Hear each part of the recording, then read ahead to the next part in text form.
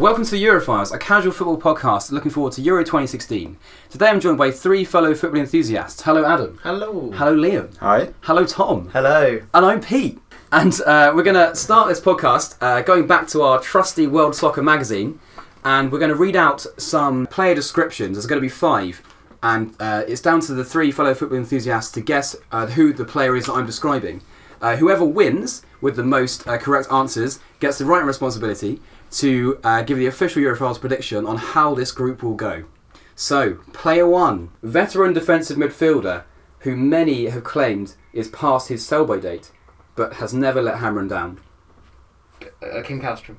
Kim Kallstrom. Kallstrom's going to the tournament, is he? He is, yeah. He'll get to that. Love that. Okay, yeah, good. Plays with grasshoppers in Switzerland. It's been good for them. Wasn't he the guy that injured himself beach volleyballing? When he went to Arsenal. Yeah. He had a serious back injury. He joined. Brilliant. Okay, player 2, world-class frontrunner, showman and acrobatic finisher. No, right.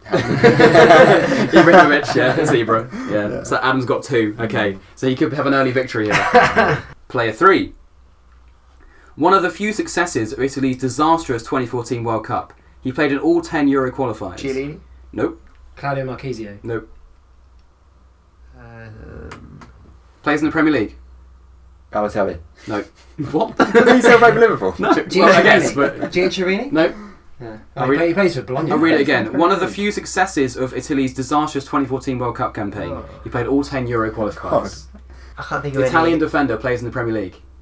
That should be pretty. Darmian. Darmian. Oh. Yeah, he's got it through. Okay, go. There we go. He 3-0. barely plays in the Premier League. He technically plays in the Premier League. Let's do 2 more just in case. Yeah. Just to round it off. Just in case. Just there's no other outcome. We'll just get Adam dies between now and Just to see who's we second. need a second. Just the format. We need to formalise the position. Right, player 4. So Adam, you're out. I think we'll leave you out this one. Okay. So you've already won. So you're taking a victory lap. You've run off around the house. It's down to Liam and Tom for these 2. So the squad's undoubted leader, both on and off the pitch, but plagued by injuries since the World Cup. Robbie Keane? Nope. Think about the teams in the group. Yeah, I can't even remember what the teams are. God, no. Italy, Belgium, and Eden Sweden. Hazard? Nope. Vermaelen. No. No, don't wait. Kevin He's De an Bruyne? undoubted leader. I'll He's tell been you injured. that's the right team. It's not Fellaini. He's not injured. Kevin De Bruyne? No. Who's in? Oh, Yeah, Company. Going Vincent Company. Here we go, Liam. Of course it's Company. It's taken so long. God, okay, Adam. Well, I was thinking. I was trying to think of players that were going, and he's not going. So. He's still Belgium. It's fine. It's all good. Okay, and last one. Went to Brazil World Cup and able to play as a striker or a winger. Hazard? Nope. He is Belgian. Axel Witsel. No. So he's a striker or a winger for Belgium, and he went to the Brazil World Cup. He was a good player for Belgium, a surprise player for Belgium. Origi, yes. So Liam, there we go. Unlucky Tom. Just a quick word on Divock Origi. Yeah. He's terrible. I don't care how well he's played for Liverpool. He was terrible for Lille. We'll get there. He's still terrible. We'll get to Belgium. Brilliant. So Adam, you've won the right responsibility to decide how Group E is going to go. Nice. Barring unforeseen consequences. Barring a poison. That's like sinister. Definitely got plans. Brilliant. So going on to the teams for Group E, and starting as always with the favourites of the group. Are they the favourites of the team? Well, yeah. I mean, I think Belgium might. On be paper, the Belgium are. favourites. I guess literally Belgium are being second in the world right now, right? Yeah. I think if we're being honest, how Belgium have been playing, I think Belgium are the favourites for the group. really? Yeah, an argument. absolutely. Let's start. I think starting with Italy. I think we should start with Italy. Yeah. They're the biggest team. They're the biggest team. Right. And as always, starting with the biggest team in the group is Belgium. is Italy. So Adam with Italy. Okay, it'd be interesting to see how they get on. They're another team that are supposedly good in tournaments. Normally, I think when you win an international tournament, you have to have something going for you. You'll be riding on a crest of a wave, possibly from your a generation or perhaps a style of play. But if you don't have one of those things, then you're Italy and you win. So they're a team that, with tournament history, won the World Cup, 3 or 4 times now. 4 times, I think. No, 3 times. Italy. Yeah, 3 times. Yeah. I think their strongest aspects of their team is definitely their defence. They'll play 3 at the back. Conte loves 3 at the back. Did it all the way through his career at Juventus, and will probably try and instigate it at Chelsea, which will be interesting to see how that goes. But with Buffon, who's now 38 and seemingly just getting better, he's still incredible. And then Bonucci, who's a brilliant one of those defenders. We talked about someone earlier who loves a 40-yard pinging pass. He can pass the ball spread around fantastically. Chiellini and Andrea Brazzagli, who Juventus' back 3. So they're incredibly strong. And those are 3 very, very good defenders, verging on world class in some instances. And the fact that they all play for Juventus obviously is a massive advantage. Yeah, because they'll know his games inside out or not, which is obviously great for a defence because they can slot in where they need to and they can cover where they need to. They'll play with wing-backs, probably the 2 of Florenzi, who is a player I've always really liked at Roma, very versatile. Darmian, who hasn't the best season for Man United. Possibly even Giaccherini, who may slot in one of those positions. De Sciglio as well, option? He's more of a centre-back. He can play at full-back as well, but if they're going to play 4 at the back, which they're not totally adverse to switching to, he might drop in at right-back or left-back, possibly, but... Chiellini might move to left back in that situation, but it's unlikely because Conte's pretty vehement with the 3 at the back. Absolutely. Going forward, it'll be interesting to see whether they go with 2 up front, possibly where they've got Eder, Graziano Pelle, and then midfield Thiago Motta, who may end up playing as their number 10, which would be a rather unusual move considering they don't really have the classic Italian number 10 with the likes of Totti. Del Piero is more a striker, but still kind of that creative role further up the pitch. So they may end up using Thiago Motta as the most forward-thinking midfielder, which would be interesting because at Paris Saint-Germain in the last 3 months or so, his form has dramatically dropped away. He plays defensive midfield for them, and I think sides kind of figured them out. They realised that they could put him under pressure because PSG like to play with the ball. They don't press forward too much. They'll wait for a moment and they'll ping a pass. They'll pick a pass and pick you apart. And Ligue 1 sides getting so much time on the ball, they realised, we could just press Thiago Motta and press him into mistakes. And that was used in the European games where he was pretty poor in those. So I don't know whether he's going to be that influential. I think his powers are very much on the way. He's 33 now, so whether he'll be effective in that forward thinking role if they play him there is open to debate. So it seems like not necessarily a a classic Italy front line. No. You've got players like Pele who hasn't necessarily had the best season with Southampton. Eder as well, who's not necessarily a leader of the line, and like you say, Motta, who hasn't had the best season either. Yeah. So do you think that they could be struggling to get goals? Possibly, quite possibly. I mean, people like it depends if they could play 3 forwards. They could sort of play a 3-4-3, which with Insigne and Candreva, who do have goals in them. Insigne especially great shooting from long range, really short little chap, quick forward.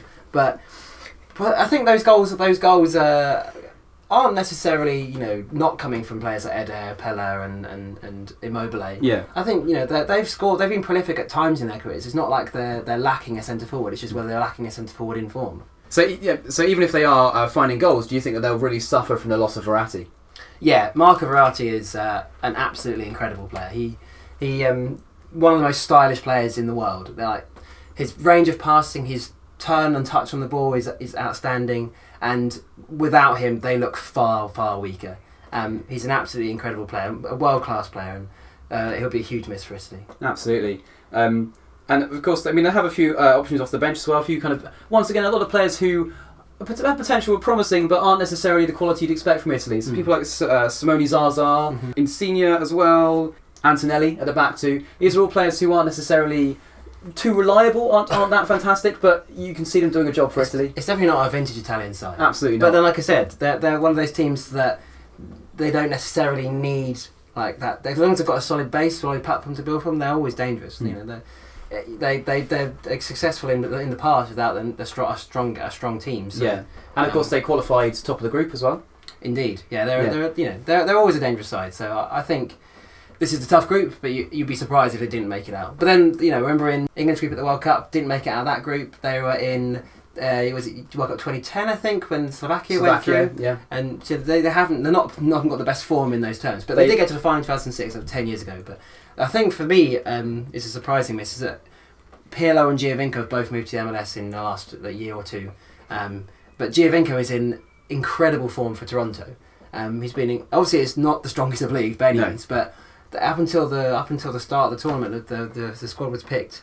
They were still in the team. They were still in and around the squad. So I'm surprised. I'm not surprised that Pirlo's been left out. But with Verratti's absence, maybe he deserved to be included in the team. I don't know, but he's been phoning in for New York City, so he's not exactly like the informed. But Giovinco, I thought, he could be a contender to even start the form he's in and the uninspiring options that he's faced with. So I'm surprised neither of them were given a chance. It's an interesting decision by Conte, and perhaps maybe especially on Pirlo, and he's always been someone who's very heavily focused on work rate, and he always pushes players very hard. Maybe he sees the fact that they're in a league that they don't really have to try in, and the fact that Pirlo especially has, like you say, been phoning it in. They don't give the work rate that he expects from his players. Maybe that's why they've not been picked. Possibly, I think it's just because they're playing the MLS. That would be my understanding. I don't know for sure, but because they're sort of, it doesn't say much to their quality that they're playing really well, but they're playing well in a poor league, like comparatively poor anyway. So, and this is the question that I think always people struggle with is, well, one, how do you think Italy are going to do, and how do you think Italians expect Italy to do? Because Italy have an up and down relationship with the fans. Despite a good amount of success through the years, there's always been a lot of criticism around certain players, certain omissions, kind of how much of a role Totti's played in the past and things like that. So, is there a positivity, do you think, in Italy after the season and then the qualifying Italy have had? I don't think they expect to win it by any means. No, but they're not expected to embarrass themselves either. Like, it would still be embarrassing for them to go out before the quarterfinals, I think, to some extent, unless they came up against one of the bigger teams. So, but perhaps in a similar situation to England, in that there's hope, but they're not the sort of the overbearing pressure of a public who think they should be winning the tournament. So. But a few fan favourites in the team that probably help, such as Buffon, and of course Conte is a very popular manager in Italy as well. Even though he's leaving, I think people are hoping that he does well for his reputation. Yeah, I think it'd be interesting to see what he does at Chelsea as well. I'm not sure that he's suited to the Premier League. I'm not sure that his style will match Chelsea's, but I think he's a good manager, and there isn't I don't think there's a better Italian option for them to manage the national side at the moment. So. Yeah. Ranieri. Well, Ranieri, yeah. It could well happen. It could. He's seen as the magician in Italy now after the season with Leicester, so you never know after Conte leaves. He could hold both managerial roles. He could hold Leicester and coach Italy. and Italy. You never know. It could happen. So we'll have to see what happens with Ranieri. That'll be very interesting. Italy are always a national team, and obviously a national league with Serie A that are just fascinating to me. Just there's so much going on, so much kind of division and anger in every aspect of Italy in terms of their football. Reading a lot about people in Italy not happy with Conte taking this job before the tournament though, and thinking that he's not necessarily putting his full effort into this tournament and has his mind elsewhere. It's interesting, different attitude, isn't it? Because think about Van Gaal in 2014. There wasn't really a problem with Holland. It was like, okay, well, he's going, it's fine. Yeah. But then they had two managers lined up. They did. They had, whereas Italy don't have that, I guess. Yeah. So, no, it's interesting. I think he's a popular manager. He can almost get away with it a bit, I guess. Maybe if he wasn't so popular, people would kind of not be so behind that. But yeah. Okay, so in this group with Belgium, Sweden, and Republic of Ireland, I mean, those are three very tough games. Can you see them winning it? How do you think it's going to go with Italy? I think the Swedes are heavily reliant on Zlatan, obviously, and Belgium are a strong side, but they're yet to show that they're a strong team. They've got on paper they're very good, but I've never seen them. I haven't seen them play well as a team. It wasn't the most difficult qualifying group, I suppose. So. I still think Italy are favourites for the group, but fair enough. So it's looking like cautiously optimistic for Italy. Yeah, brilliant. Okay, well that's Italy. Thanks, Adam. Moving on to Belgium, the other team contesting for this group, Liam. Yeah, well, I mean, Adam touched on it just then, but Belgium are definitely an interesting case. Second seeded in the world, kind of really. Talking about golden generation. In the all-important FIFA rankings. Yeah, as we talked about in a previous pod with Iceland and a golden generation, this is probably the biggest golden generation of any international team right now. Yeah. They have so many stars from the front to the back that you kind of would expect an awful lot of them in a tournament like this. But definitely. They have kind of, these players haven't quite clicked. Yeah. Clearly. They're a group where you would expect to be...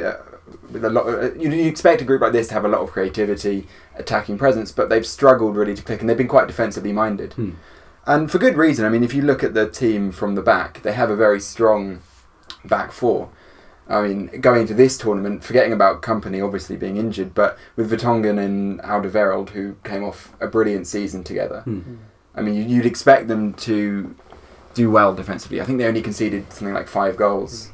There's an interesting point with the defence as well. Like, despite Alderweireld and Vertonghen obviously playing centre back for Spurs all season fantastically, likely to play fullback, both of them for Belgium. Are they both? I thought Vermaelen was more likely to be playing it. It looks like Vermaelen and Lombert's are going to be playing the centre. Or even Jason Denayer would play alongside Vermaelen at centre back. Yeah. But it's an interesting choice because you would think that after such a strong partnership all season, they take would advantage of it. Absolutely, with Company out, it makes an easy option. Yeah. And they've got strong fullbacks as well in Thomas Meunier, I think, plays for Club Bruges.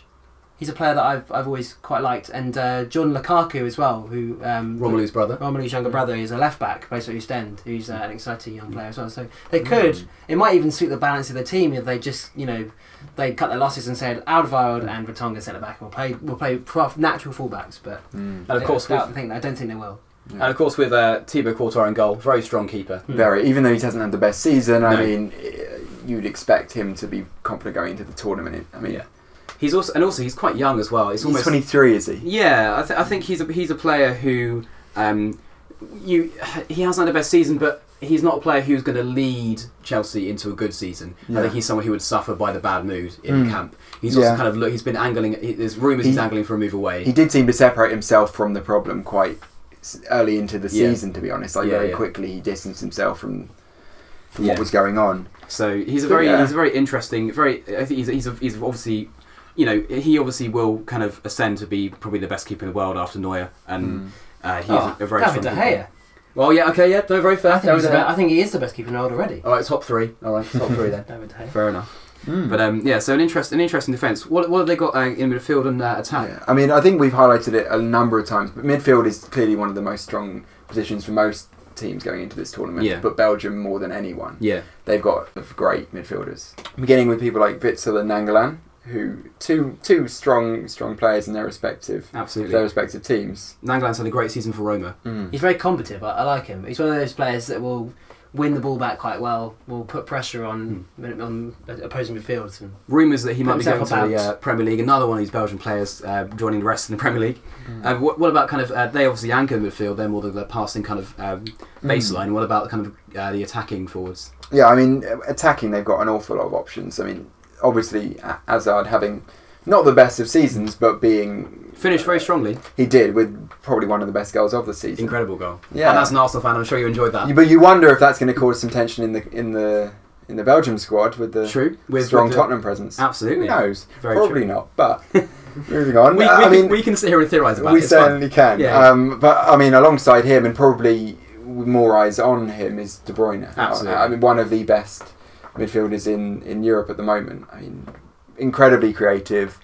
He's got a great pass in him and can really like push a game forwards and can score. I mean, he can definitely score. Just so dynamic. Just really it brings so much energy to any part of the field he's in. But Dembele's had a brilliant season. Is he fit? No. It was why did he not have those last few games for Tottenham? He was injured. Yeah. It was an injury. Is he going? No, he eye gouged. He eye gouged. Oh yeah, yeah. So he was banned. Yeah, so he will be going. I'm sure. Guy Giles get banned. He's banned for the first half of next season. Yeah, that doesn't extend to Europe, does it? No. So he'll play, and he's been great this season. So, I mean, it's one of those things where you have so many great ingredients, and it's difficult to make it all work together. And at this point, you'd say they probably haven't managed it. So it's the question of whether they can going forwards. I mean, Fellaini's had a pretty good season for United. I'd let you talk more about him. Well, as a United fan, I think it's quite common knowledge I'm not a fan of Fellaini. Yeah. And I think that we should get rid of him. But having said that, while I think United suffer from his presence, I think that the honesty of Fellaini and the fact that he does one thing very well is very good for international football, and he can definitely come on and cause problems for teams. He's definitely a weapon in certain situations, and I think Van Gaal likes him because he does exactly what he says. So I think Van Gaal kept picking because he followed his orders. Does he ever couldn't do anything else? That was the problem. Yeah. Does he ever go forward for Belgium? Because I know Belgium obviously have quite a lot of strength up front, like he used to for Everton. Yeah, well that's it. So does he push on at all? Does he sometimes play that role? The amount of options they have, but I have seen him kind of make bursts forward before for Belgium. I think he did a couple of times in the World Cup. He scored in the World Cup, didn't he? I think he did score in the World. Yeah, I remember he scored scored in the World Cup. It was a header against. Oh, I can't remember his name. But obviously, they've got a lot of aerial presence going forward with people like Lukaku. Yeah, too. Lukaku, Benteke, and Origi. Like, I know Adam has already made it clear that he's not a fan of Origi. Origi was a disgrace for Lille, an utter disgrace. He's probably coming off. Coming off that game, did he score in the semi-final or did he score against Sevilla in the final in the Europa League? In the semi-final. It was the semis, wasn't it? Yeah. Yeah. And so he's probably got a bit of confidence. Benteke obviously had a torrid season, awful season. I don't know if that'll probably affect him quite. But they've got Lukaku, great option. Yeah, and he will start obviously. If you're not playing Romelu Lukaku, so you've got Michy Batshuayi in there, so he plays for Marseille. He's a really good finisher.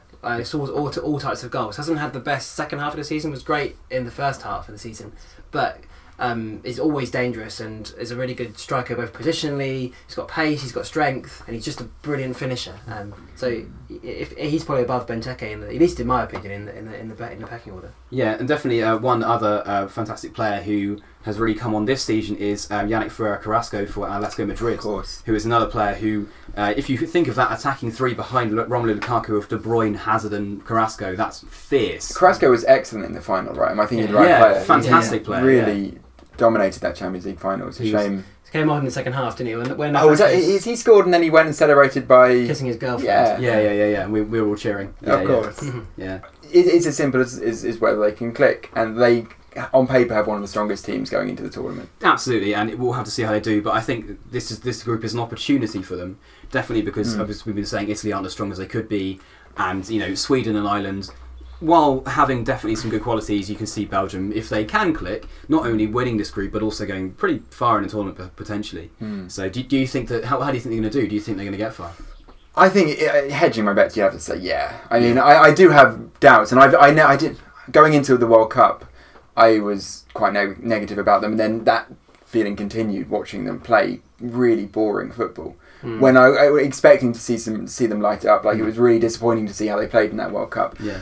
But I'd have to say that they're probably going to. I can see them making a quarterfinal run, if not more, depending on who they meet once they get through. Yeah, so much depends on how this Euros plays out, because we're all kind of guessing, and there's going to be just sporadic kind of average teams in the later stages because of how this tournament's going, and how the structure of this tournament. So it really depends on Fellaini's elbows as well. Yeah, he could definitely come on and get sent off, couldn't he? That's a good bet. I think. Is that a bet, Tom? That's my bet. Yeah, Fellaini's elbows. That's a bet for Tom. I don't know what wrong with him in the World Cup though. Whether it was just the wrong kind of World Cup at the wrong time for them. I wonder. They still are quite a young squad, but back then they were even younger, playing in Brazil. They didn't really have much of a leader, did they? No, and the manager came under a lot of fire as well. Yeah, Wilmot's exactly, and Wilmot's tactically has always come under fire. One thing I'd like to point out about Wilmot, something I learned in this research, was his nickname at Schalke when he was a player. Nicknamed by the fans Das Kampfschwein, which translates as the war pig. Talking about people leading, he's clearly a fiery man. He was class in World Cup 2002, as far as I remember. As a player, he is Belgium's leading World Cup scorer with 5 goals. He's got a pedigree himself. But I think he tried to take a lot of the blame was placed on him for the performance at the World Cup, and he didn't really deal with it very well. No. He kind of was like, oh. And to be fair to him, Belgium have been pretty anonymous on the world stage up until he appeared as a manager, and even as a player before, but then as a manager. Obviously he has been given quite a gift with this team, but he's got to get it tactically right, and I think he is the person to blame if this team doesn't produce, because they're all so talented. I think the story just kind of tying this up, I think the story of Belgium this time round will be Kevin De Bruyne, because if you think that he has such potential, he could be the player of the tournament. He's such a good player. He could be player of the tournament. If he in a kind of a field of stars, he could lead those stars by being the best and really kind of leading by example, getting goals, just playing good quality football. He could bring everyone else up around him, and hopefully he can knit together a Belgium side that could be a Jamie Vardy's having a party. I've already used it, can't use it again. But I suppose they're too strong for that, really, aren't they? Yeah, they're too strong for a Jamie Vardy. But a team that we're all looking forward to seeing how they do. They need to beat a really strong team in this tournament. They do, definitely. And then they'll start then they'll start taking themselves seriously. They need to beat in Italy or England or Spain or.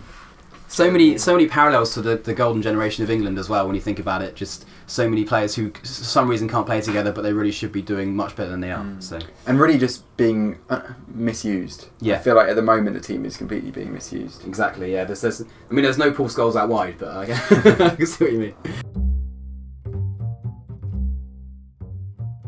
So that's Belgium. Going on to Ireland now with Tom. So Ireland, a team managed by someone you're quite fond of, Tom. Who's that? Is it Michael O'Neill? Michael O'Neill, for Northern Ireland. Yeah. No, Martin O'Neill, Peter. Oh, sorry, mate. Sorry. He is Northern Irish. I'm sorry. But he manages Republic of Ireland. Sorry. But we'll come on to him. I'm sure we will. First, let's talk about Republic of Ireland. With Republic of Ireland, I think it's worth with them looking at their history in the European Championships since 1996 because it's been pretty abysmal.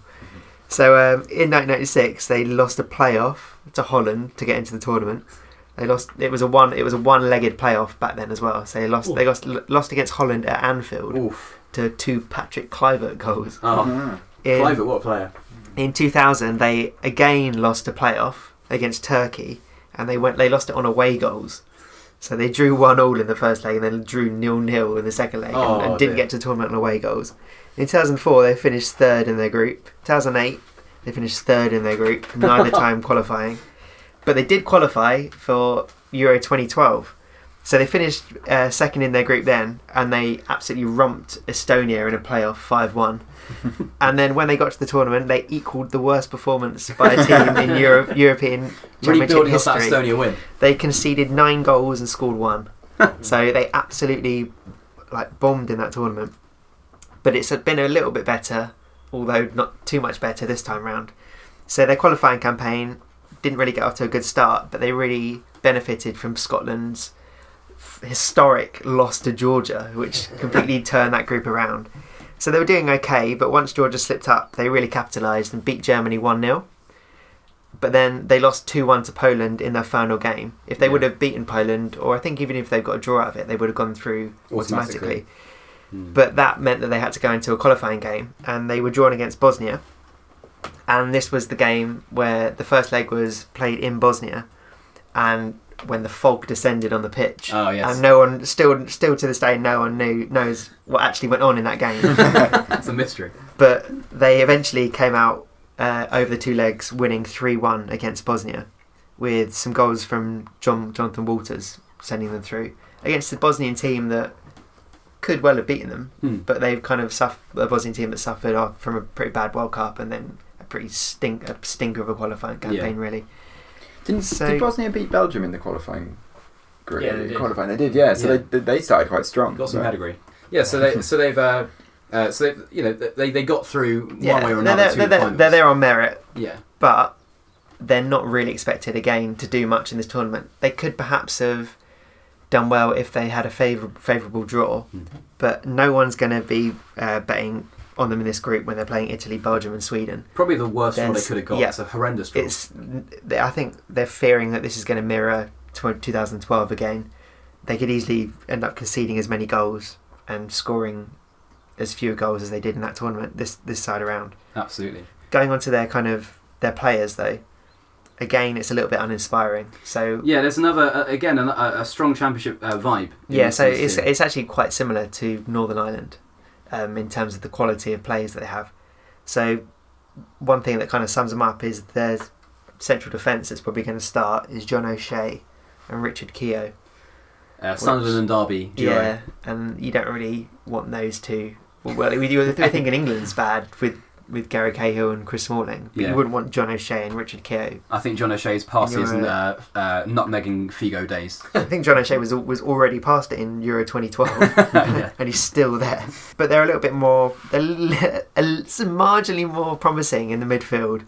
So they've got James McLean, they've got James McCarthy, and then they've got Glenn Whelan. Yep. 32-year-old Glenn Whelan. Fantastic and Stoke player. 34-year-old Wes Hoolahan. I just got relegated with Norwich, so looking good. Yeah, classed as the Irish Messi. Wessie is what he's called as. Yeah, is what he's known as. So slightly better in midfield, But then up front is where they need to really start delivering. So they've got John Walters, who's back from a kind of medium-term injury that he sustained at the end of this season.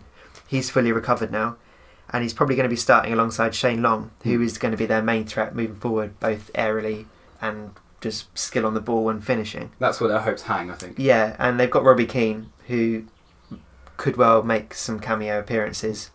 Star of the MLS, really, Robbie Star Keane. of the MLS and star of Republic of Ireland, full stop. Yeah, so forever. Yeah, so he has 143 caps for Republic of Ireland, and he has 67 goals, and I think he's got that crazy stat where he's scored in every calendar year since 1990 whatever or something.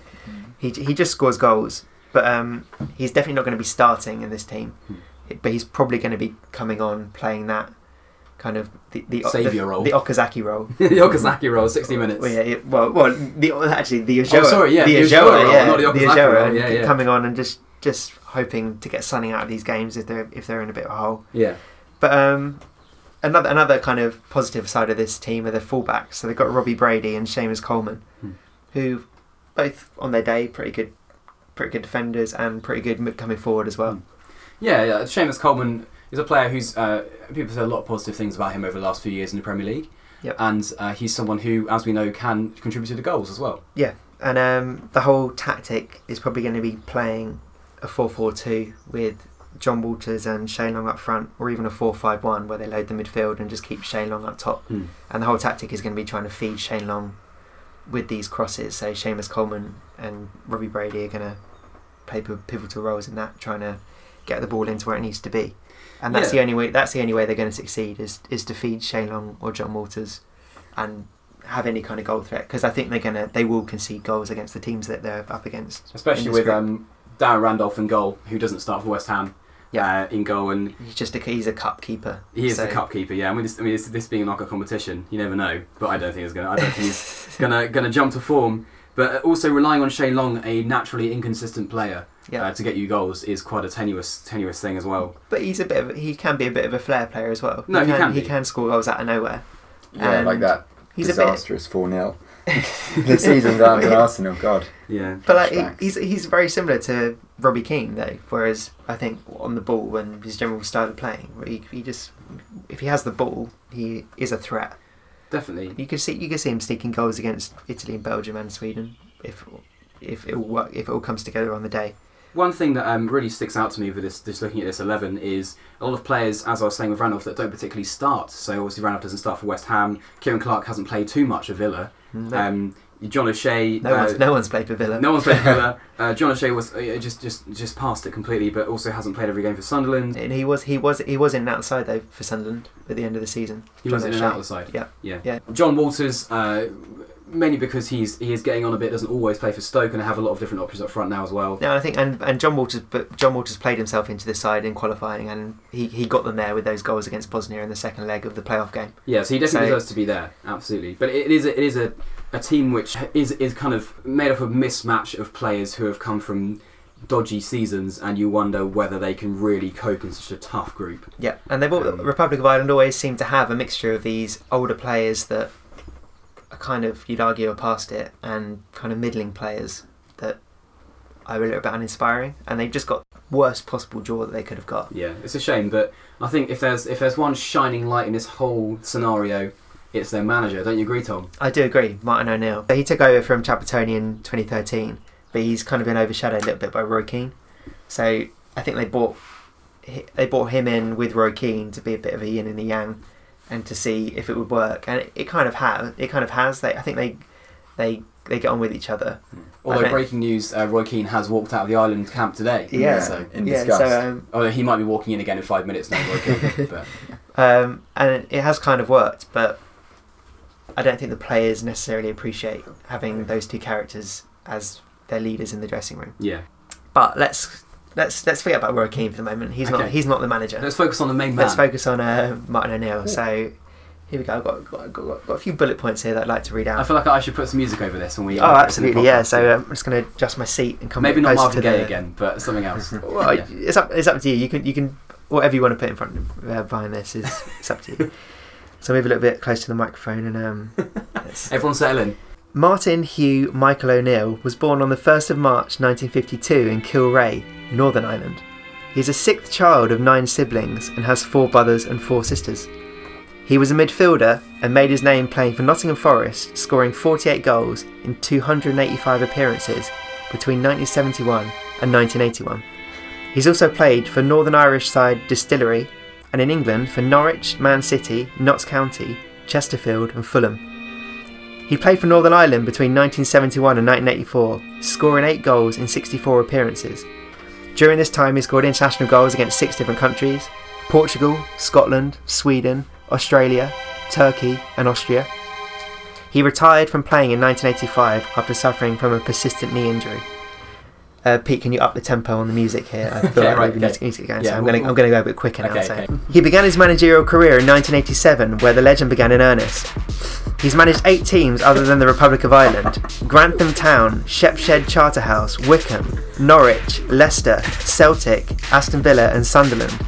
His notable successes include getting Leicester promoted to the Premier League in his first season and going on to finish in the top 10 4 times with Leicester. He's also guided Celtic to the 2003 UEFA Cup final, but lost 3-2 in extra time to Jose Mourinho's Porto. In more recent times, he's known for missing out on guiding Aston Villa to the Champions League on multiple occasions, but always by the smallest of margins. He famously resigned from Aston Villa 4 days before the start of the 2010 season. He was heavily linked with 3 huge managerial roles over the past 15 years. These were taking over from Sir Alex Ferguson at Manchester United in 2002, from Sven-Goran Eriksson at England in 2006, and most famously from Nigel Pearson at Leicester last summer. He said he would have taken the England job if he was offered it, and the Leicester job if he hadn't already committed to the Republic of Ireland. Despite never completing his degree in criminology, he remains an avid follower of crime. His friends describe him as awkward, funny, and terrifying. You know he was friends. I am one of his friends. Martin O'Neill, the man, the myth, the legend. Oh, well done. Very good, very good. And it's all led to this moment. It's all led to 2016 in France, Martin O'Neill. Equaling Republic of Ireland's worst record in the European Championships. Yeah. Brilliant. Thanks for that, Tom. I think we understand a little bit more of why you support Martin O'Neill rather than an actual football team. Brilliant stuff. Yeah, I've got nothing more to say now. I think we all learned something. I think we all laughed and we all cried. I think we've there's a great couple of minutes there. Brilliant.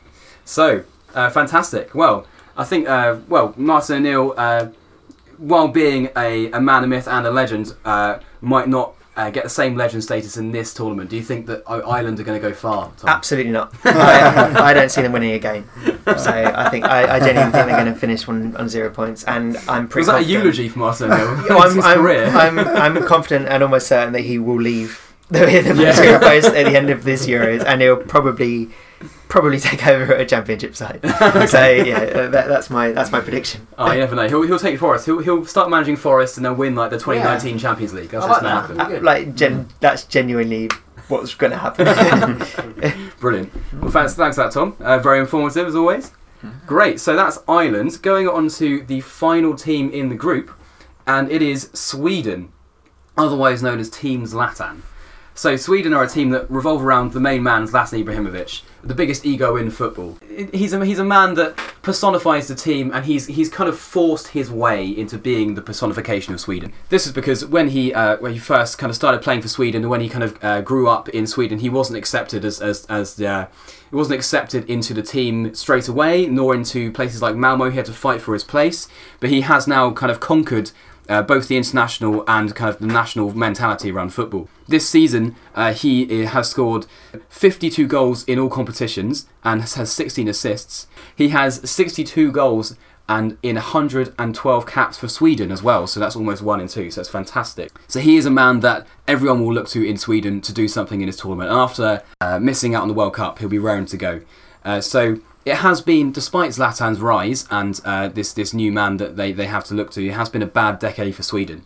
They haven't reached a knockout stage in 10 years. The last time was with, if you remember, England in the 2006 World Cup. In that game where we drew with them 2-2 in the group stages. Remember Joe Cole's goal in that game and thinking we're going to win a tournament. Of course we didn't. But they haven't actually done much since that World Cup. So they've actually missed both 2010 and 2014, and they've gone out in the group stages of every Euro since. So it's not been a great time for Sweden recently. They finished behind Austria and Russia in the qualifying, but did manage to get through in a playoff against Denmark. This was quite an interesting playoff because before the playoff happened, Denmark were saying that they were going to retire Zlatan from international football. This would be the final time that Zlatan would get a chance to play in the tournament, and they were going to deny him. Of course, being Zlatan, he went on to take Sweden through on aggregate after winning the second game 2-2 and scoring both goals, and then famously remarked that he'd retired Denmark from football. I'm looking forward to the tournament with him kind of in full attitude and full energy, trying to get Sweden somewhere in this tournament. The manager taking him into the tournament and controlling players like Zlatan is Erik Hamrén, who's going to retire after the tournament. He plays a 4-4-2 system and has often been criticised for being too traditional in his style and perhaps not tactically aware, and perhaps relying too much on Zlatan and other kind of personalities in the team and not having his own stamp on the team himself. In the team, they do have some interesting players, though, aside from Ibra. Up front with Ibrahimovic will be John Guidetti, who didn't make it at Manchester City, but has found a place at Celta Vigo, and always plays well for Sweden, despite not being the best for his club and not really reaching his full potential that he had when he was a younger player. He was brilliant at Feyenoord, fantastic at Feyenoord for a lone season where he scored hat-tricks against the other three big sides in the Eredivisie, and was young and raw, as Eredivisie strikers often are, but was quality. Yeah, and so he's a player that kind of adds to Sweden's chances, as does Emil Forsberg, who is a breakthrough player, currently playing at Leipzig. Playing on the left wing of that 4-4-2 midfield, someone who brings some excitement to Sweden. Maybe a successor to Zlatan, you never know. But they do have an ageing spine despite the young talent. I think he plays for Rebel Leipzig, obviously in Bundes 2, and there he got promoted to Bundes 1 this season. A team with lots of money. They sort of spent more than the rest of the division combined in the off season, and probably the best player in that division, and will maintain his importance as they go up to the top. Yeah, so he's a player, definitely a player to look out for in the next few years, and perhaps someone who will make an impact at the Euros. But despite this young talent, they do have an ageing spine. So a player that I'm sure Liam is very fond of as an Arsenal fan is Kim Källström. Oh yeah, Arsenal legend Kim Källström. I remember that one pass. That one pass. That one beautiful pass. How did he get injured? I wish I'd remembered because beach ball. Yeah, he's playing beat. Was he beat volleyball or just beat football? I thought. Who knows? Do you know? I think it was beach volleyball. It was beach volleyball, wasn't it? Before joining us in that January window. But you still signed him. We still signed him, knowing that we could get a good 20 minutes out of him or something. And it would be worth. Which is more than you get out of Jack Wilshere, so it's fair enough. Yeah. But he did get one great assist, and I'll remember him for it. There you go. He was brilliant at Lyon when they were winning every season in France, and they had that 7 consecutive title wins. He was fantastic for them, and I know he's been great for Grasshoppers this season in Switzerland, fit and playing well, and class in that league. Not the strongest of leagues, but class in that division. Absolutely, and he's the defensive midfielder. He'll definitely start for Sweden, currently playing for Grasshopper. Alongside Kim Källström in that midfield is another player who Premier League fans will remember, and that's Seb Larsson, still playing for Sunderland apparently, although we were quite surprised when we found that out because he hasn't really appeared much recently, or we don't really remember him playing recently. But a player who, over the years has shown himself useful, things like free kicks and, gets goals from outside the area, so someone who could add to the goals from Zlatan. But again, you don't want to be relying on people like Kim Källström and Seb Larsson to get you through, and I think that overall they'll still be looking to Zlatan. Further back, they have more ageing players. They have Martin Olsson and Michael Lustig at fullback. So that's Martin Olsson of Norwich City and Michael Lustig of Celtic. So again, players that aren't particularly, they're quite middle of the road, not really going to do anything. They also have Andreas Isaksson. Plays for Kasımpaşa now in Turkey. In goal, yeah, Andreas Isaksson for Kasımpaşa in Turkey. Andreas Grankist in there as well. Who's Everton, I think, at one point, possibly. So yeah. lots of some of their team seems to be around for about 15 years. So. Yeah. So they're kind of it's a lot of players who know each other very well, but that's not promising when you think about the decade they've had. So you wonder, is there enough kind of change and injection in the team to get them anywhere? So, Adam, as an avid follower of PSG, do you think that Zlatan can make a real impact in this tournament and pull Sweden drag Sweden kicking and screaming. Will Zlatan be kicking and screaming in this game? That's what we need to know. Will Zlatan drag Sweden kicking and screaming into the knockout stages? It's possible. I think he's 34 now, and his contract is up at PSG. They've decided not to renew it, and I think he'll turn up at Man United over the summer at some point. He's had an up and down season. I think it's been one of his best domestically for Paris Saint-Germain overall. Record-breaking season, broke the PSG record for amount of league goals in a season, 30 plus. I think it's 35 in the end, possibly. He's still Zlatan. He still tries ridiculous things and they come off half the time. Like, there was a fantastic half volley against Caen, which he sort of smashed into the top corner of that and he backlift. There's a fantastic bicycle kick which he hit, which I don't even know how he pulled it off, hit the bar against Saint Etienne. He's still a fantastic player, still extremely talented and still capable of anything. But he's become a bit of a flat track bully. Like against the weaker teams in France, he'd score once or twice, and get an assist or two perhaps. And so look out Ireland basically. But yeah, PSG, it was destroy Ireland. PSG would win 4-0 and he'd look amazing. And they against the bigger sides, he was in France. He was still relatively important, but you could see that he against better players, they were sort of working out how to control him in his older age. In the Champions League especially, he was very disappointing overall. Yeah. Especially.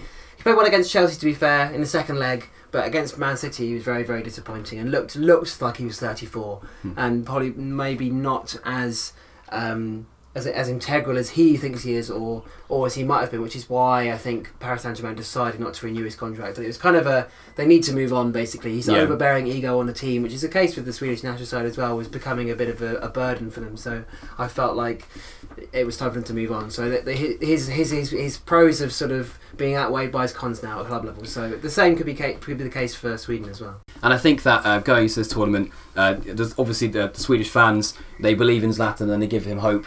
If you take Zlatan out of this team, it is distinctly average and ageing. He's still a great player. He is a great player, and he still can drag people. He still can drag the team to something special. But I really don't see it happening, to be honest, especially in this group.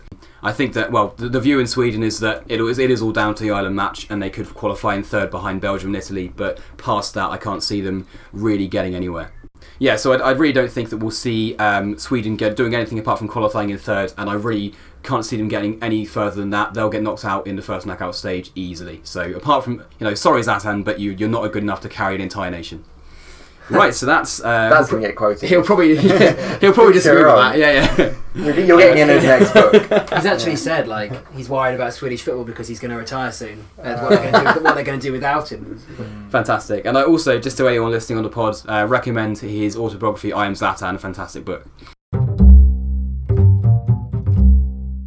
But yeah, so that's all the teams in Group E. And Adam, you have the right and responsibility as winner of our little game earlier to decide how this group is going to finish. Okay, I think it's tight. I think the Irish will.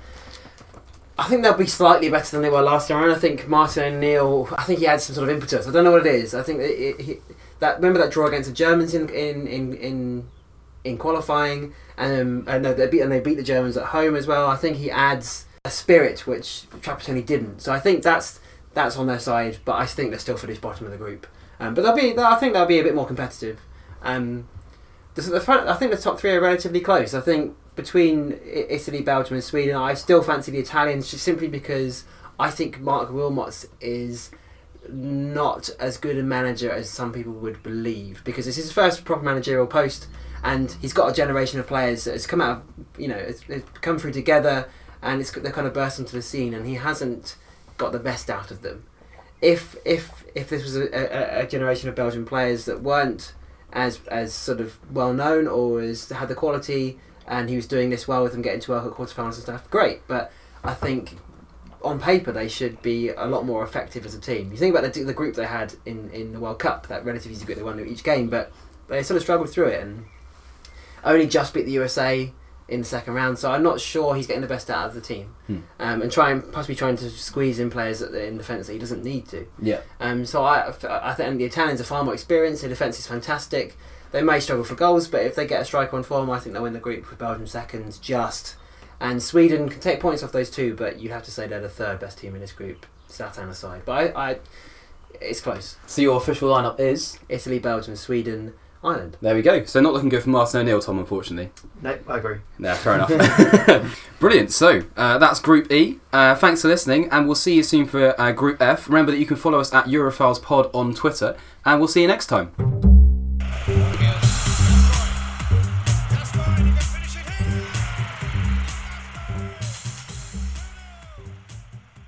Have Andreas Isaacson in plays goal. for Kasim Pasa now in Turkey. In goal, yeah, for Andreas Isaacson for Kasim Pasa in Turkey. Okay, it's out there.